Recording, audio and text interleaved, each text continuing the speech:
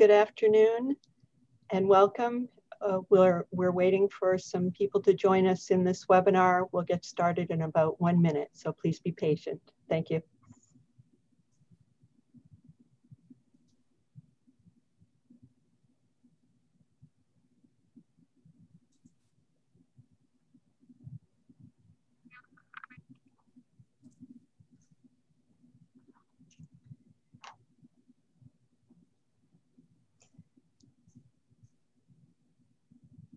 Good afternoon. I'm Sandra Peart, Dean of the Jepson School of Leadership Studies, and it's my great pleasure to welcome you to this event sponsored by the Gary L. McDowell Institute, along with our colleagues in Alumni Relations. I want to begin by acknowledging Gary's presence at this webinar and recognizing his extraordinary influence at the Jepson School. In short, Gary's creativity, his collegiality, and his drive are why we created the Institute in his honor, an institute dedicated, as is Gary, to the principles of free inquiry, thoughtful deliberation, and rigorous discussion of classical texts and issues in political economy. As a historian of economics who works on classical texts, I have a special affinity for this institute, and I'm grateful for all that Gary McDowell and the Institute's current co-directors, Professors Dan Palazzolo and Terry Price, have done to make it come to fruition. I want also to thank the Thomas W. Smith Foundation for financial support that has made it possible for us to do this event, as well as many others over the years. And it's now my pleasure to introduce the moderator for today's event, who will in turn introduce our guest speaker. Nikki Tynan is an economist with special interests in economic history and the history of economic ideas. Those are two distinct fields in economics. She graduated from the University of York with a BA in economics, and then went on to the London School of Economics to obtain her master's degree in government, political philosophy.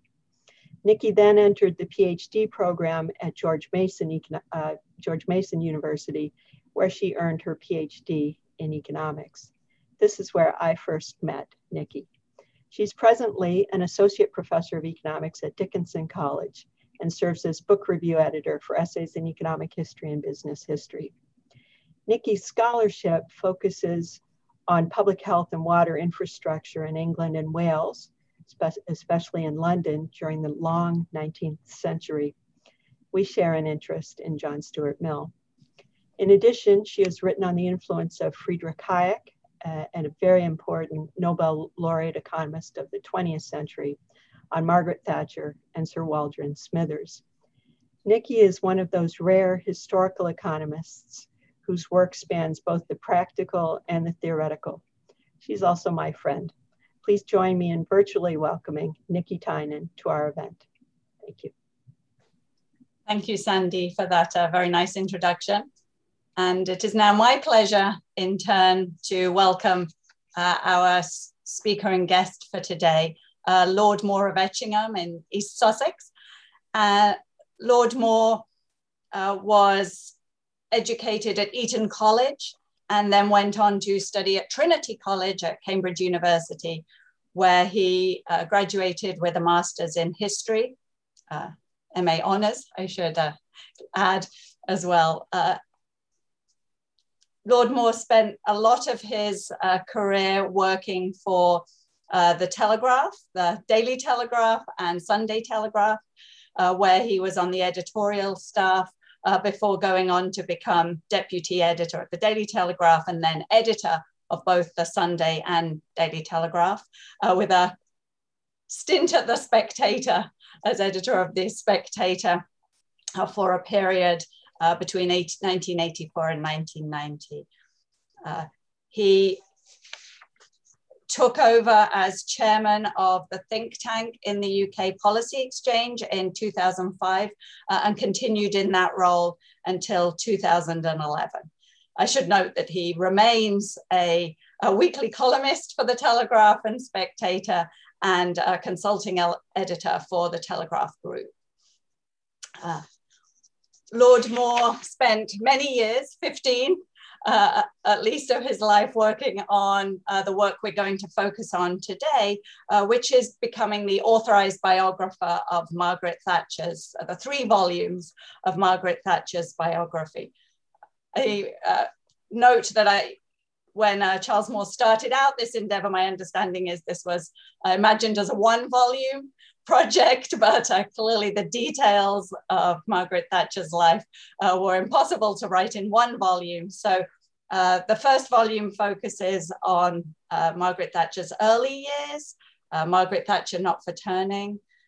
Volume 2 focuses on those core years of being in power as a Prime Minister of the UK, everything she wants. And then the final volume focuses on those later years of Margaret Thatcher's life, herself alone. And those books are behind me now. So as we transition and learn more from Charles Moore about Margaret Thatcher's life, I wanted to start just by asking, how did you come to be the authorized biographer for Margaret Thatcher's life? And if you could tell us what were your favorite parts of this process, what were some of the challenges? Well, thank you, Nikki. And perhaps I should first of all say how delighted I am. I've long been invited to the University of Richmond and to the Institute, and I've hopelessly failed to make it for one reason or another. And but it's lovely to make it virtually, if sadly not actually. And I just want to give my thanks to Gary McDowell in particular, who's always had such an interest and been so important in the close interest and study of the United States in Britain and bringing a lot of British things, particularly to do with Margaret Thatcher, to the United States. And I think that's he's been the special relationship embodied in one person, and he's done great work. So thank you, Gary. To your question, what happened was that Margaret Thatcher gave all her papers. She was a graduate of Oxford University, and you may know that when she was Prime Minister, Oxford University refused her an honorary degree for political reasons, which upset her very deeply. You know, they produced the first woman Prime Minister, and now they wouldn't give her an honorary degree. It seemed a very, very strange decision. So when she left office, and she was wondering where to give her all the government papers you take with you when you're Prime Minister, she thought, I think I'll give them to Cambridge, which is Oxford's great rival. And so she did. And they're in Churchill College, Cambridge, with Winston Churchill's papers. And when all that happened, she thought, she was advised, somebody's going to write your biography, Lady Thatcher. So why don't, before all these papers are released to the public under the disclosure rules, so why don't you invite someone with whom you have a reasonable relationship to get going on it? And that person can have access. And she very kindly chose me. This was in 1997. And I don't really know why, except that in those days I was moderately young and she knew it would take a long time. But she did very kindly choose me. And what she did, the way it worked was she turned the key in the lock for me, because she said, you can have access to all my papers. I will invite all my family and close friends to talk to you. I will tell all the civil servants who haven't been allowed to talk in the past that they should be free to talk. And I will ask the cabinet secretary of the government to open up the government papers so that you can see them before they're released as well. So basically she said, you can see everything. And she also said that the book should not be published in my Margaret Thatcher's lifetime, and I, Margaret Thatcher, should not be allowed to read it. And that's really important, because otherwise, you know, frankly, everybody's terrified of Margaret Thatcher, so they wouldn't have dared to tell me things if they thought she'd read it. And also, perhaps more significantly, people would not have thought that it was a true account, because they would have thought I was just saying I would be the ventriloquist dummy. I would just be saying what she wanted. So by stipulating this condition, which I would have had to ask for if she hadn't stipulated it, she did me a really big favor, because it could be proper history. And you said, what were the good bits and the bad bits? Well, I mean, there aren't exactly bad bits, or there weren't, but except that it's so much work. It's an unbelievable amount of work, because she was Prime Minister for longer than any British Prime Minister since the 19th century. And she was the hardest working British Prime Minister ever. And she worked sort of 6.5 days a week for the whole 11.5 years she was in office. And it's just a stupefying, and she loved the detail, and she loved the big picture and the detail, which is rather unusual. And she just was at it all the time. And so the volume of material is stupefying. And the other thing, which wasn't bad, but was difficult, was dealing with her for interviews. She readily gave the interviews and we had a good personal relationship, but she didn't really understand what a historical interview was. So in her view, her mental picture of an interview was like being on television during a campaign. You have to win, and and you have to squash your interviewer if you don't like the way the interview is going. So I would sort of ask her very neutral questions, just trying to ascertain facts about something or other, perhaps her early life or whatever it might be. And if she didn't like it, she'd say things like, "You only say that because you're a socialist," or something like that, which I'm not, by the way. But so you had to sort of ride the waves of Mrs. Thatcher, and it's well known that her mental powers declined in her later years. This wasn't really true when I was first interviewing her, but it was true nevertheless that she had a poor historical memory. She had a brilliant memory for facts and details of policies and things like that. But if you tried to get her to remember a sequence of events in the past, she was never any good at that. And I find most politicians aren't, because they're so busy doing what they're doing that they don't sort of retain the overall picture. So if I'd written this book just from talking to Margaret Thatcher, it would, to be honest, be pretty poor history. Fascinating always to talk to her because her character comes through so strongly, her beliefs come through so strongly, some striking judgments she makes. But in terms of trying to get the overall picture, you need the oral, very broad range of oral witnesses, 600 people interviewed, and you need to look at all the paper. Were there any moments where you were able to bring something some information you'd gained from speaking to somebody else, from interviewing them or from the record, that sort of triggered a memory? Yes, that's a good question. And I managed this on a particularly delicate subject. One thing in her early life, one thing that Mrs. Thatcher had always said was that she had no boyfriends before Dennis, whom she married. And she was a pretty truthful lady, but in fact, this particular point was absolutely untrue. And I think I understand it, because in a woman of her generation, it could be compromising to talk about previous boyfriends. It was something very, very private. And so I don't blame her for that, but it was in fact quite untrue. So I discovered that in 1950, when Dennis was on the scene, but things weren't quite decided, she basically had 3 boyfriends at the same time, and she was trying to make up her mind between them. And eventually she chose Dennis. And there was another, one of them was a pretty serious one, a much older doctor who was an interesting man who invented the iron lung in Britain.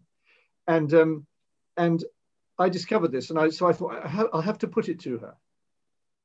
What do I say? How do, and I was found it very difficult and embarrassing, but in the end I sort of said, I mentioned his name and I sort of brought it up in slightly sideways. And I said, I think, it might have been possible that you were going to marry him even. And she said, well, yes, it might. But he was really too old. He was twice her age. So he was 48 when she was 24. And there I'd sort of got there.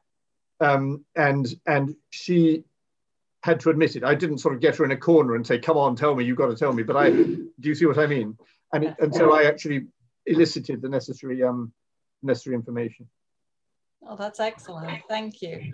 Well, one thing you mentioned just now, and it comes out in the books as well, is that she wasn't very good at reflecting on the past. She was very much someone who moved forward. But despite that, is there anything that you think she considered her greatest achievement? So by the time you were interviewing her, was there something she was really proud of? Yes, there were a lot of things. Not one single thing, but a lot of things which were related. I'll just tell you a story because it also shows her gift for encapsulating things, which she was very good at in a clear way. One time back in 1997, when she just asked me to do the book, we were staying in the English countryside with a friend, and she was there. And our son, who was then 7, came into the room while I was sitting with her after lunch. And I didn't think he really knew who she was, but he suddenly said to her, did you like being Prime Minister?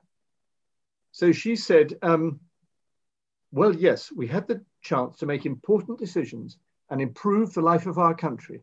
So yes, we liked it very much. Sure, we said we. He said, oh, well, did you make some good laws then? And she said, yes, we did.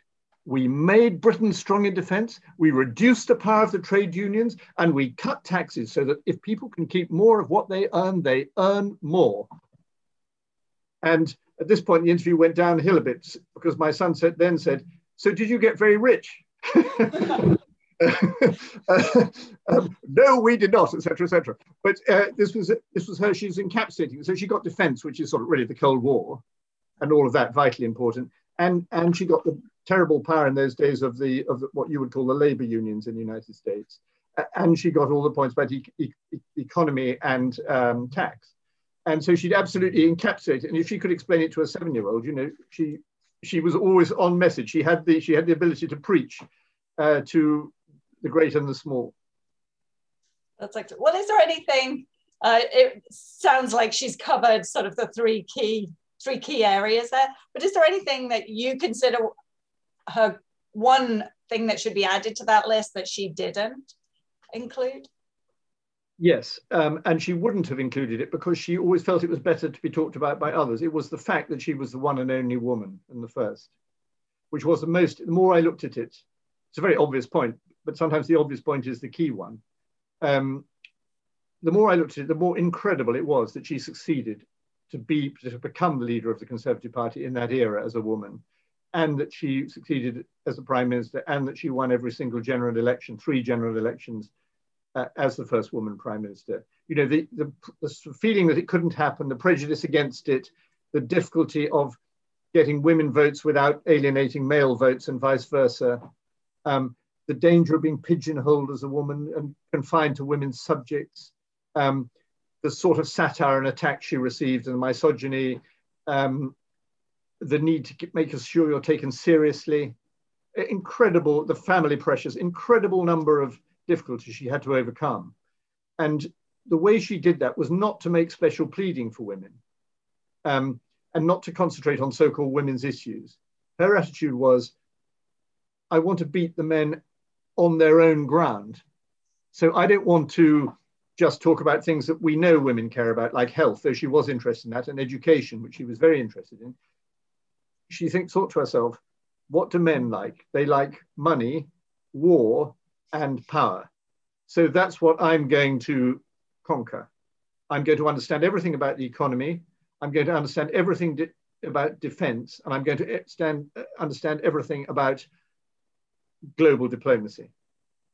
And I'm going to beat them at it. And she did. And this, I think, was a very carefully worked out, but always unstated way of proceeding.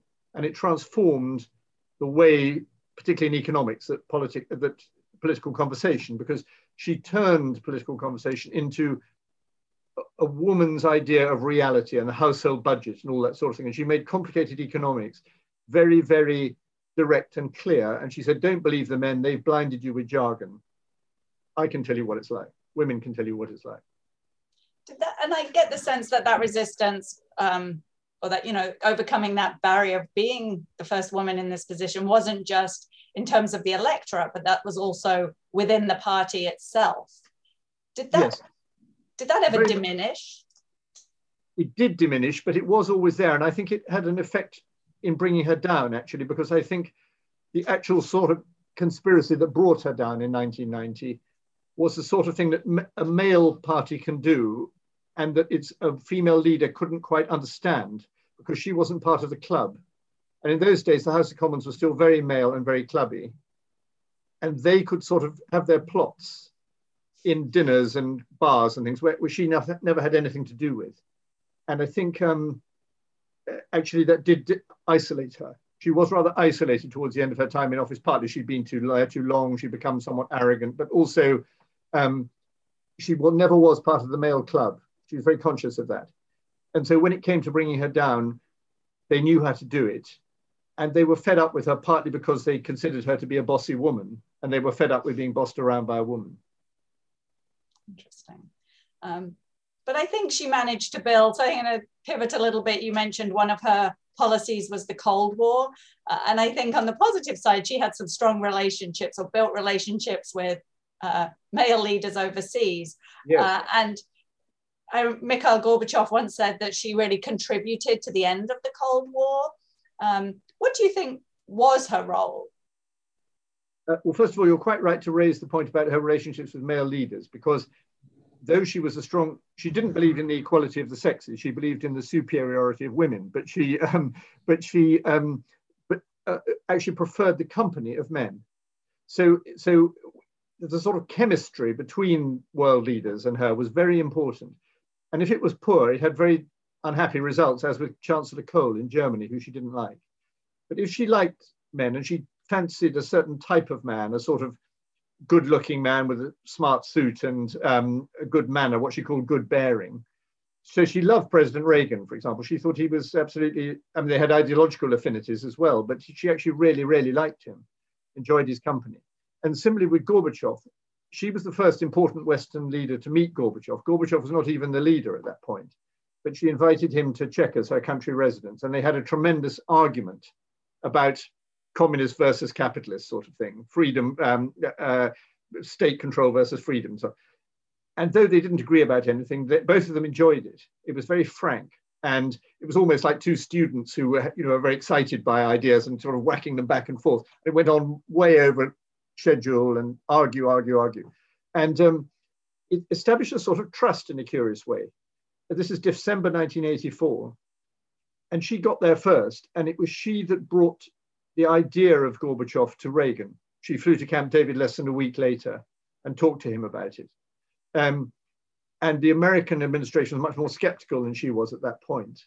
And she did definitely help to bargain from a position, to get the West to bargain from a position of strength, because she and Reagan had brought the Pershing and cruise missiles into Europe at the beginning of the 80s against a lot of popular opposition. Once they'd done that, they were confident that they were back on top of the arms race and that they could then move towards a more peaceful future. And that's what they did. And she was obviously Reagan was ultimately much more important than her in this, but because of the relative power values, but she was the first and he trusted her. They were very close in that way. The trust was very good. So even when they had terrific disagreements, him basically wanting to rid the world of nuclear weapons, and she basically believing in the deterrent theory of nuclear weapons, and therefore not wanting to rid the world of them, despite that major disagreement, they actually worked very, very successfully together towards this great end of liberating the Eastern Bloc and winning the Cold War without violence. And so I think she was the major contributor to it in Europe, except at the very end when she fell out. This was after Reagan's time, and she fell out somewhat with George Bush and very much with Helmut Kohl about German reunification, which scared her. She was frightened of German power, and she also feared that German reunification, if it happened too quickly, would bring the hardliners back to power in the Soviet Union and would cause a violent reaction. And this meant, her fears were quite reasonable fears, but they were expressed in too violent a form, too fierce a form. And she lost allies about that. And what it meant was that at the very end of the Cold War, she was less important than she'd been up to that point. But I think the contribution remains immensely important. And she and Reagan were unique among Western leaders in reaching out to the people of the Eastern Bloc as well as to the leaders of the Eastern Bloc. So people in Poland, for example, would really look to Margaret Thatcher. She had the most fantastically successful visit there in 1988. Huge, enormous crowds which Polish TV refused to film because she'd always reached to them in the communication saying, we want you to be free. And actually very, very popular in Russia as well. Huge, huge crowds in Moscow and in other parts of the Soviet Union. So it was very transformative.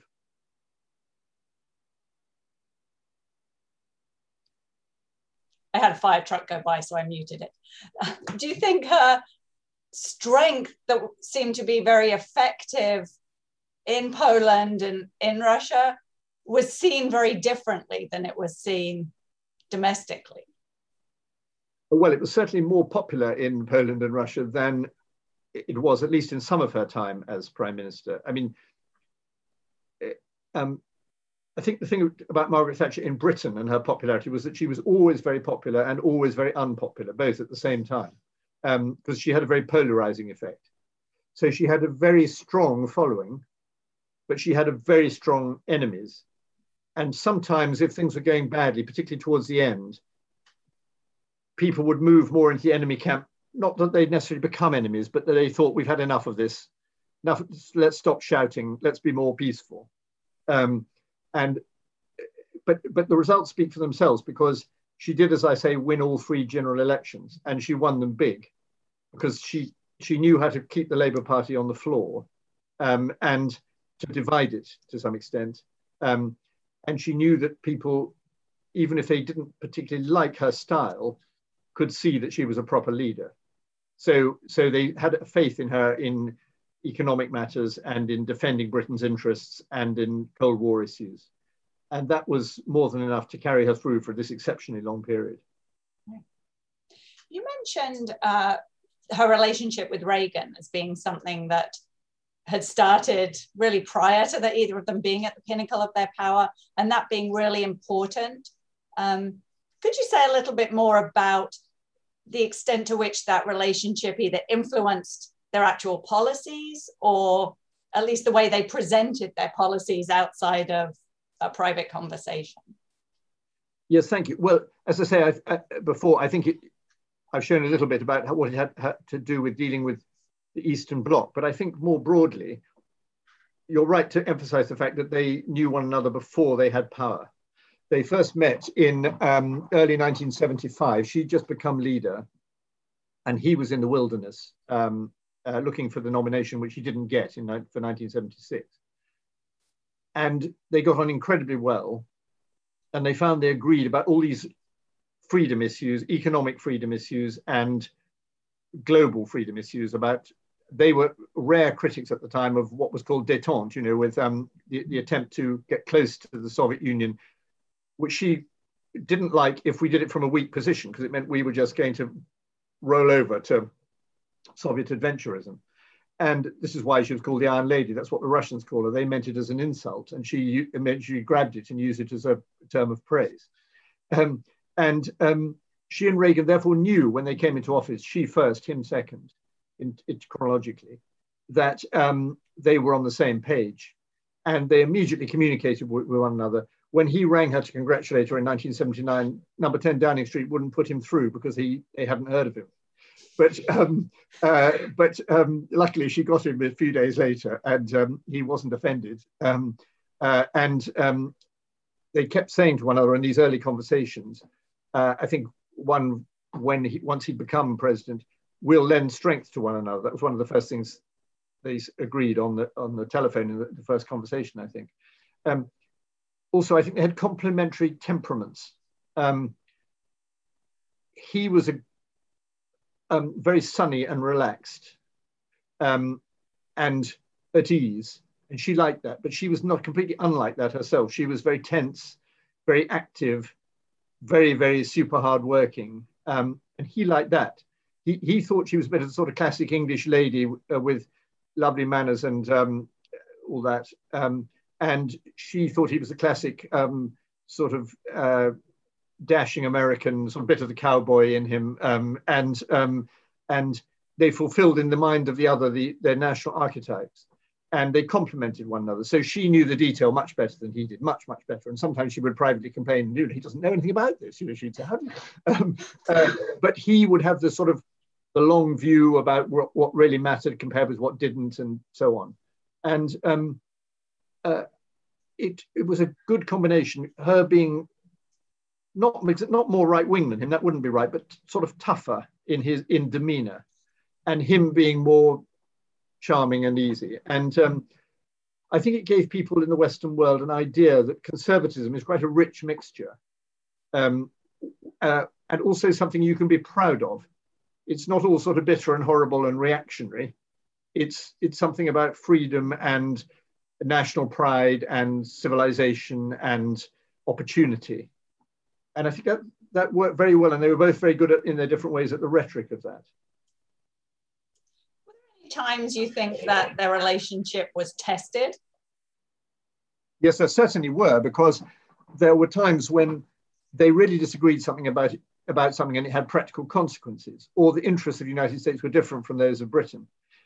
The classic example is the Falklands invasion, the invasion of the Falkland Islands by Argentina in 1982, where really in many ways American interests seemed to lie more with good relations with South America at that point. And in the American mind, a lot of American minds, who cares about the Falkland Islands? But Mrs. Thatcher, and so the Reagan government was a little bit not sure where to go on this. And elements in the State Department and elsewhere, and Jeane Kirkpatrick, United Nations ambassador, were very pro-South American. What to do? And Mrs. Thatcher luckily was able to call in her contacts in the administration. And the two closest, most important people were Caspar Weinberger at Defense, who was secretly shoveling us out a lot of kit out of the back door to help our forces, and President Reagan himself, who, though he was more unsure about the issue, was definitely her friend. And she was able to put pressure on him about that. And by a very, very skillful operating that pressure, she got American administration to come down on the British side in time for Britain to reconquer the Falklands. It was quite a narrow, very dangerous military operation and a very difficult diplomatic one. That worked. One that was much more, that didn't work and caused a lot of ill feeling was when the United States invaded the Caribbean island of Grenada, which to get rid of the Marxist regime. Now, of course, Mrs. Thatcher had no problem about getting rid of the Marxist regime, but she hated not being told. And she felt insulted because Grenada was part of the Commonwealth, and therefore the Queen, our Queen, was Queen of Grenada. And so it's extremely difficult for the United States to be attacking a country of which the Queen Elizabeth II is Queen. And not to tell Mrs. Thatcher he was doing it before he did it was more than she could stand. So there was a very big bust up about it. And actually relations were definitely soured for quite a definite period of time. I can't remember exactly how long, but in the end, some of her friends here said, actually, you've said enough complaint about this now, Margaret. You've made your point, let's get back to normal relations. And that did happen. But it showed that there could be a real tension. And the final, most important one, which again worked out all right, was at the Reykjavik summit in 1987. Gosh, it's 86 or 87. Gosh, I can't remember. I'm so sorry. 87, I think. When I'm conscious that Ken Edelman, I believe, is who wrote a brilliant book about this, is I think in the audience, and he will be shocked that I can't remember the exact date. Reagan seemed to give away the shop on nuclear weapons with the meeting at Reykjavik with Gorbachev, and with nobody else, no allies in the room, and almost literally nobody else in the room.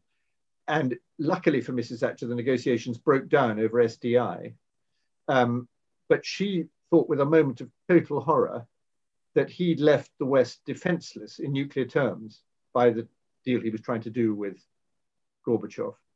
And she was horrified both about the issue and at the fact that she was kept out of it.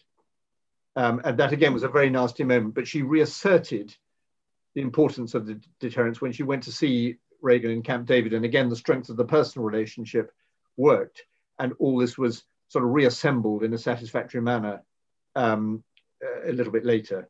But, and again, that could have been really dangerous, all of that, were it not for the fact that they got on so well. Right. So it seems like that history was very important that they had together. One thing you mentioned in your comment was about how sort of amongst popular opinion in the UK, there were people who strongly supported Margaret Thatcher and those who really didn't support her policies. I was trying to think in terms of that weight of popular opinion. Can you think of any examples of policies where Margaret Thatcher was on the wrong side of popular opinion, but ultimately she was right, or vice versa, where she was wrong? She was on the wrong side, I think, in the very important one, which contributed to her fall, which was the poll tax. It was a new local government tax, which she introduced, which was designed to be fairer because it was supposed to relate more to each person instead of to the property values, which had been the thing before. But it turned out to bring, I think, 8 million more people into the tax net, and to charge them a lot more for highly complicated reasons. So very badly mishandled. And of course, if you haven't paid a tax before and then you're invited to pay one, you tend not to like it, funnily enough. And she got that wrong, and her normal sense for what the public would take, which was normally a very good instinct, failed. And she insisted on pushing this through and pushing it through, and it was badly administered and all sorts of problems. And and she wouldn't back off, and public anger rose. And that was the single biggest domestic issue. I think she was right. And of course, here public opinion would have been very divided. They wouldn't have been all against her, but she was right to fight the extremely difficult miners' strike when a lot of people told her she shouldn't. In fact, I think it was essential that she fought it. She had to win against the communist miners' leader, Arthur Scargill, because he wasn't just saying, don't shut the pits, which a union leader is entitled to say. He was saying, I'm trying to overthrow the government. And this had happened more or less in the 1970s, and she could see it was a repeat, and she had to win it. She had to assert the point that the government, the elected government, is entitled to make these decisions about a nationalized industry and cannot be dictated to by a labor union. And it was a very, very bitter strike. It was horrible. It went on for nearly a year. Arthur Scargill always refused to call a ballot of his members, and so some miners went on mining throughout, which was extremely helpful to her. And she won. And she won by a combination of good preparation and a good reform of the laws, and just being prepared, having the courage to do it. And a lot of people told her that she shouldn't do it because it was confrontational. And I think that was an example of her determination winning a really necessary victory. Right. Do you think there was a gender element in that pushback that Arthur Scargill gave? And maybe this is more of a personal reflection, but thinking that it would be even harder for him to lose with a female. Yes, I think she benefited from being underestimated. And part of the fact in which she was underestimated, particularly in the early years, was that she was a woman. That's why the Russians called her the Iron Lady, because they thought it was an obviously funny thing to say that a lady could be iron. You know, of course, ladies are weak. Right. Men are iron in their minds. And of course, she understood completely, ladies can be iron, and she was. And she could use that to her advantage. And there was a sort of patronizing element in much of the attack on her, and a feeling that she would have to bend. And actually, she did prove herself stronger than male leaders. And I think the reason for that partly goes back to the club point I made earlier. One of her things she often said privately was, there's no second chance for a woman. And she believed that men in the club, as it were, in politics, would always be given a second chance, even if they failed. Women wouldn't, and therefore she mustn't fail. It was very binary in her mind. So building on that, and actually stealing a bit of a question from Tony Pelling, who's, I believe, in the audience today. Do you think it took her a while to learn those leadership skills? So she seemed to get on well with maybe junior staff and often in interactions in public meetings, but less well with her cabinet and senior members of the party. Do you think that took her some time? Well, I would say that she was good at it in her early and middle period and bad at it towards the end. Because when she was rising, she knew that she had to bite her lip and sort of be more diplomatic. But when she'd won and won and won, she got more detached from the need to be nice to colleagues. She was in certain respects a very, very good leader indeed, but there were some respects in which she was not a good leader. And I think perhaps the most important of them was that she was very rude to senior colleagues because she was very nervous as the only woman and very jealous of her position.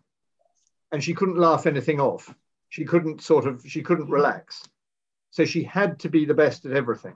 And she had to understand every subject. And she had to lecture colleagues in front. She didn't really understand male amour propre. So she would tend to tick off lecture colleagues in front of other colleagues, which of course they hated. And so in the end, they couldn't stand it anymore. I'm talking about senior colleagues here. She was, as you say, very, very nice to junior staff, exceptionally nice. In that sense, she wasn't collegiate type of leader. She was a very leading type of leader. And this, over time, made people exasperated. And of course, time matters a great deal in politics because people want their day in the sun. They want to succeed her. And, you know, nobody was more annoyed to win the 1987 election, her third general election victory, than her fellow Conservative colleagues, because how were they going to get rid of her if she kept winning? And so when they finally did get rid of her, they didn't wait till what would have been the election in probably 1991 or 92. They did a sort of coup against her in 1990. Coming back to the failure in the poll tax, was there any sense that she was maybe not being given the best advice? So it sounds like a very tense time when other people were jockeying for power, that maybe she didn't have that support. Yes, but I don't think we can give her that excuse, because the poll tax was very carefully iterated through the system. So actually all the ministers, except for the Chancellor of the Exchequer, Nigel Lawson, who warned against it, all the senior ministers had dipped their fingers in the blood. They'd all agreed that it was a good thing to do. And they'd done it in actually, for her, quite a collegiate way. And there'd been a lot of policy work done on it. It was done and done and done and done and worked through. It just was misconceived and badly executed. And the blame there lies with everybody, but obviously it must, the buck stops at the top. Right. Well, I guess thinking of another policy that really wasn't a failure till after she was no longer in power, but taking Britain into the exchange rate mechanism, that was something she'd resisted for quite some time. Do you think that was an error towards the end? No. Well, yes, I think she made a mistake to give in. And the reason she gave in and agreed to entry was that she had become politically very weak by then. All this happened only about 6 weeks before she fell from office. And because she was against the exchange rate mechanism, it has many technical aspects, but the fundamental point about it was that it was linking the British pound to the other European currencies. And the fundamental political point about it was that it was intended as a forerunner to the single European currency, which became the euro, and which was created later. And she was against this, both for economic reasons and for political ones. And her fundamental underlying position on all of this was, if you sacrifice the pound and you have this new European currency, you will have a one-size-fits-all currency which won't work economically. And she was proved right about that. The great disparity between Greece and Germany, let's say, both within the same currency. And you think you're controlling German power because you are taking away the Deutschmark. You're not. You're increasing German power because you're making a German-shaped single currency. And therefore, it has the overriding economic power in the European Union. It was not then called the European Union, but the community it was then called, but same thing. And she was completely right about that too, I think. And Britain is very lucky that we didn't join, that we fell out of the ERM, and we decided not to join the single currency, because we would have been trapped in all of that, both politically and economically. And she saw that much more clearly. A very interesting conversation she had with President Mitterrand of France about this just before she fell, private conversation. She said, you think you're containing Germany doing this, you're not, you're giving it, you're surrendering power to it. And I think that's right. And I think it raised all sorts of issues of sovereignty and the need for the free movement of exchange rates and all sorts of really important issues, which on the whole, she's been proved right in the subsequent years. No, I think do you think it sets some of the seeds, just even the attempt for where we are today with Brexit? Or? Yes, it did, because while she was in office, she was never in favour of Britain leaving the European community. She was becoming increasingly worried about it.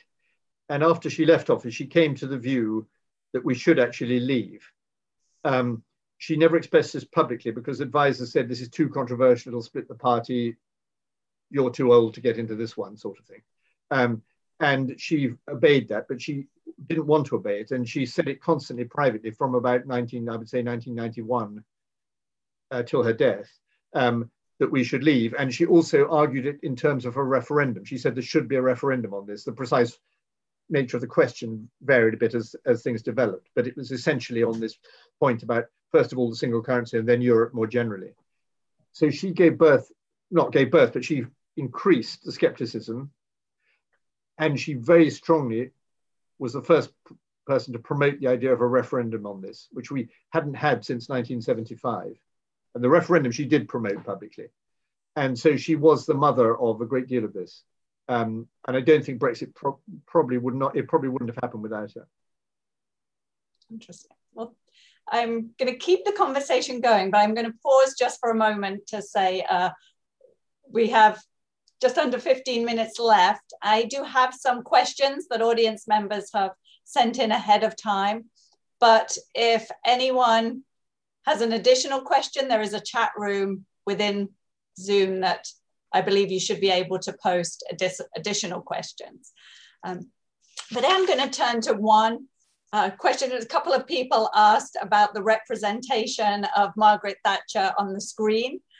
So she's been presented very recently in The Crown, the Netflix drama, and back in 2011, the film The Iron Lady, as well as my personal favorite, The Long Walk to Finchley. So I just wondered, how well do you think screenwriters have done in presenting Thatcher? The Long Walk to Finchley, which is not well known, you're quite right, is extremely good. That's about her start in politics. It's very well done. Meryl Streep is brilliant at doing spookily, which was absolutely spookily good at doing Lady Thatcher in old age when her mind was declining. And as a portrait of that was very, very good. The politics of the film are rubbish, and they don't tell you anything about what was really going on. And I think it was unkind to make a film about Lady Thatcher's dementia when she was still alive. Actually, very unkind. But I think it was well portrayed. In The Crown, Gillian Anderson does one thing very well, which is to convey Mrs. Thatcher's intense sense of purpose and her determination to do what she wanted to do, come what may, rising in a society whose hierarchy didn't really like her. That's well done. But in other respects, the whole thing is a sort of tremendous misrepresentation of Mrs. Thatcher politically. It's very negative about her in that respect. And it also doesn't convey something which is slightly surprising for people, but it's very true, which is that there was something very sort of fun and exciting about the character of Mrs. Thatcher. Because she was so serious, somehow the things slow down when she comes onto the film in The Crown. It wasn't like that. They speeded up when she came into the room in real life because she was so full of energy, sort of electricity and charisma. And of course, the other thing is completely wrong portrayal of the relationship between Mrs. Thatcher and the Queen. What these people all love to do, there's lots of films about this, they love the idea that Mrs. Thatcher lectured the Queen and told her what to do and all this type of thing, and had arguments with her. Absolute rubbish. I mean, the problem was, in fact, the other way round. I don't mean that the Queen lectured Mrs. Thatcher. I mean that Mrs. Thatcher was too deferential to the Queen. The Queen actually rather likes it if her prime ministers can be quite jokey and relaxed. I mean, in a respectful way, but you know what I mean. And they couldn't quite get on that wavelength because Mrs. Thatcher, coming from a lower middle class background, the daughter of a grocer, and of course being a woman of much the same age, almost exactly the same age as the Queen, there was always this problem of how do I present myself before my sovereign? I don't want to upstage her. I want to dress very well when I'm with her, but I mustn't dress smarter than her. I must curtsy to her properly and so on, all these things. These worried her very much. And as a result, her encounters could be rather stiff. And it wasn't a very easy exchange of opinions. There also was a disagreement about sanctions on South Africa. The point there being that on apartheid South Africa, which Mrs. Thatcher opposed because she didn't want the collapse of South Africa. She wanted a peaceful transition to majority rule. What worried the Queen was that as head of the Commonwealth, because all the Commonwealth was pushing for sanctions and Britain was against them. And the Queen was very worried that this would split the Commonwealth. And there was a serious disagreement between the Queen and Mrs. Thatcher. I mean, a polite one, a respectful one, but there was one. And that was quite important. However, the final thing I'd say about them is that the respect was very deep on both sides. And the way you can tell that is three individual things. First, that as when she resigned, the Queen offered Mrs. Thatcher the Order of Merit on the spot, which is one of the two highest honours you can give. And it's in her personal gift. The second is that she came to Mrs. Thatcher's 70th and 80th birthday parties, which the Queen would never normally do for a retired Prime Minister. And the third and most important is that of all her, I think she's had something like 16 Prime Ministers now, only she has attended the funeral of only two, Winston Churchill and Margaret Thatcher. And there's a reason for that. And that was the sort of key sign of the esteem in which the Queen held her. That's interesting. I read that even back in the late 50s, that she considered the Queen a sort of role model in terms of how to be a successful. Yeah, she did write. She wrote an article about that as a young aspiring political candidate when the Queen came to the throne in 1952. Yeah, you're right. Never happened before. It never happened before, of course, that the two most important, the head of state and the head of government were both women. Strange and historically a very strange situation. Yes. No, important. Well, I think one other audience question we have is about how, and given we're here at the Leadership Institute, how you think the legacy of Lady Thatcher will be as a leader? Yeah. Well, I think she looks like an old-fashioned figure now, but really she was a very modern one because she absolutely mastered the forms of communication of the time. So she was the most brilliant exponent of her policies on air, and also by how to present yourself. Everything that she wore, particularly and carried, particularly her handbag, she used as a weapon in communication. So she'd dive into the handbag to pull something out, thereby illustrating woman power yet again, because the men didn't have handbags. That type of always symbolizing what she's on about and being able to talk about it very directly, straight to people, very, very important. So was her decisiveness. So was her sense of mission. Nobody said, what's the point of Margaret Thatcher? What's she trying to do? She told you the whole time. I mean, to the extent of driving you mad with repetition, but it would come through all the time. Sense of purpose all the time, right the way through. And speaking her mind, which people are now seem more frightened of as leaders, all that was very powerful. And I think also the female example, the way, and I find when I speak all over the world about Margaret Thatcher, that young women, this is what interests them the most, is how did she do it? And how did she get through all of this? And how did she add this new dimension to leadership? And the final thing I would say about it is that she's a great preacher. There was a hot gospel element to her. And her father was a Methodist lay reader, and I think they call it lay preacher. And she was herself a serious Christian, and she wasn't going around preaching Christianity. I mean, she's a politician, not a minister, but she had great moral seriousness, and she was very good at distinguishing what mattered from what didn't, and she wanted the world to know about that. So she was always, her favorite book in the New Testament was the Acts of the Apostles, and it was always preaching in season and out of season.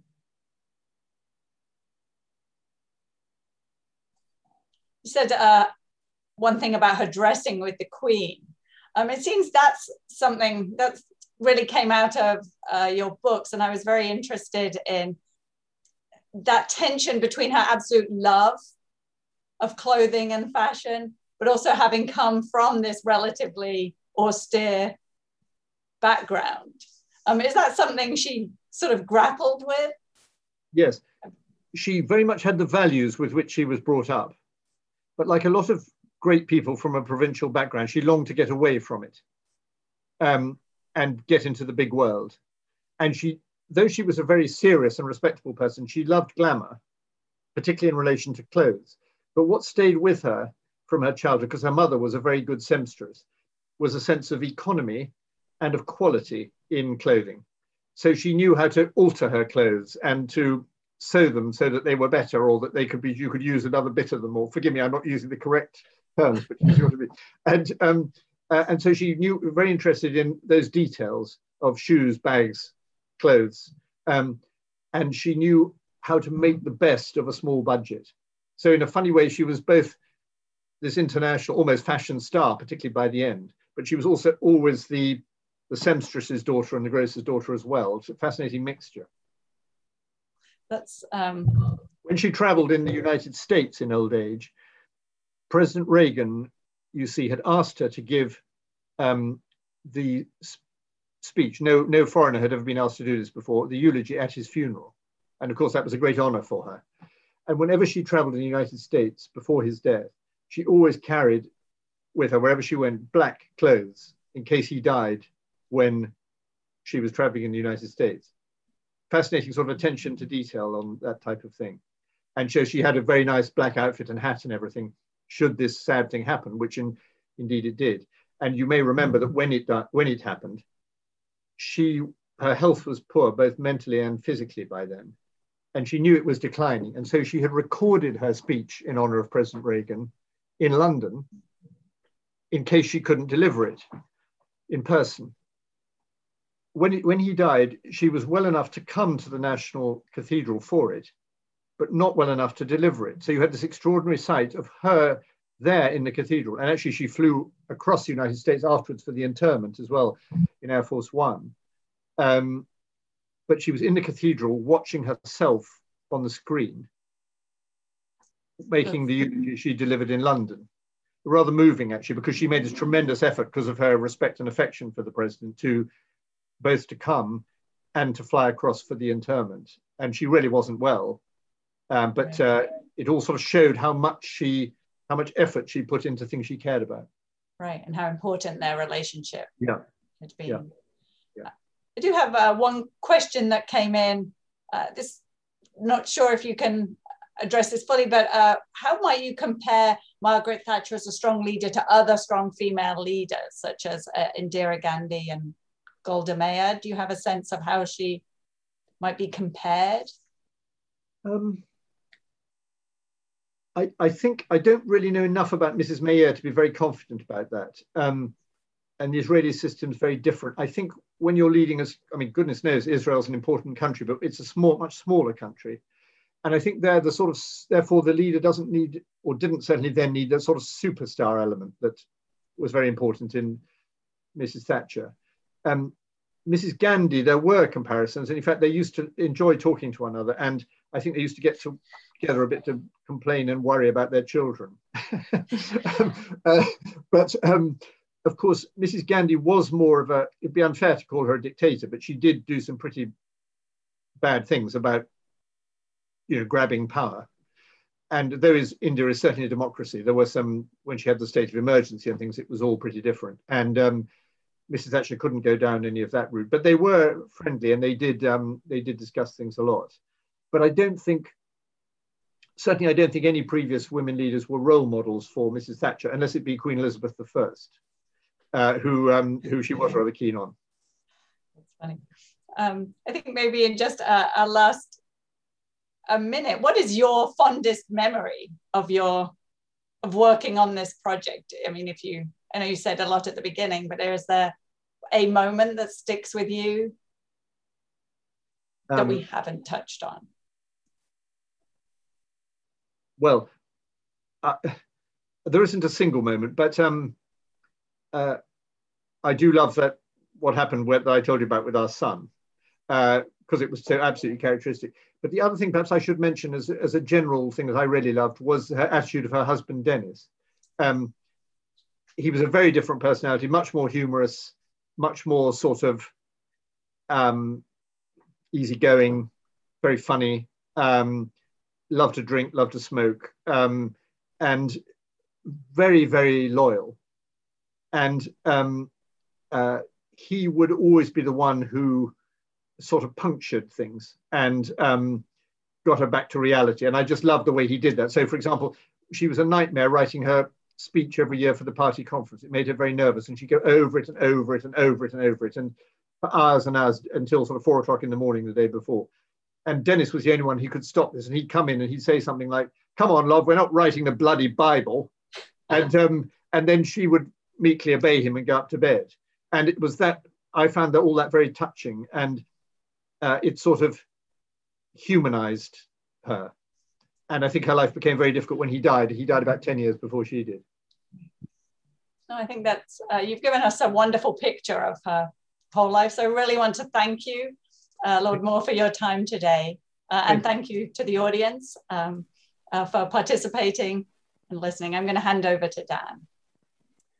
Thank you, Lord Moore, and thank you, Dr. Tyner. What a wonderful conversation. So cheers to you, and thanks to our participants for being here today. Be sure to check out the Jepson and Alumni Relations Facebook and Instagram accounts and the Alumni Affairs website for upcoming events. That concludes our program for today. On behalf of my colleague, Terry Price, and the staff at the Jepson School and Alumni Relations, we wish everyone a good day.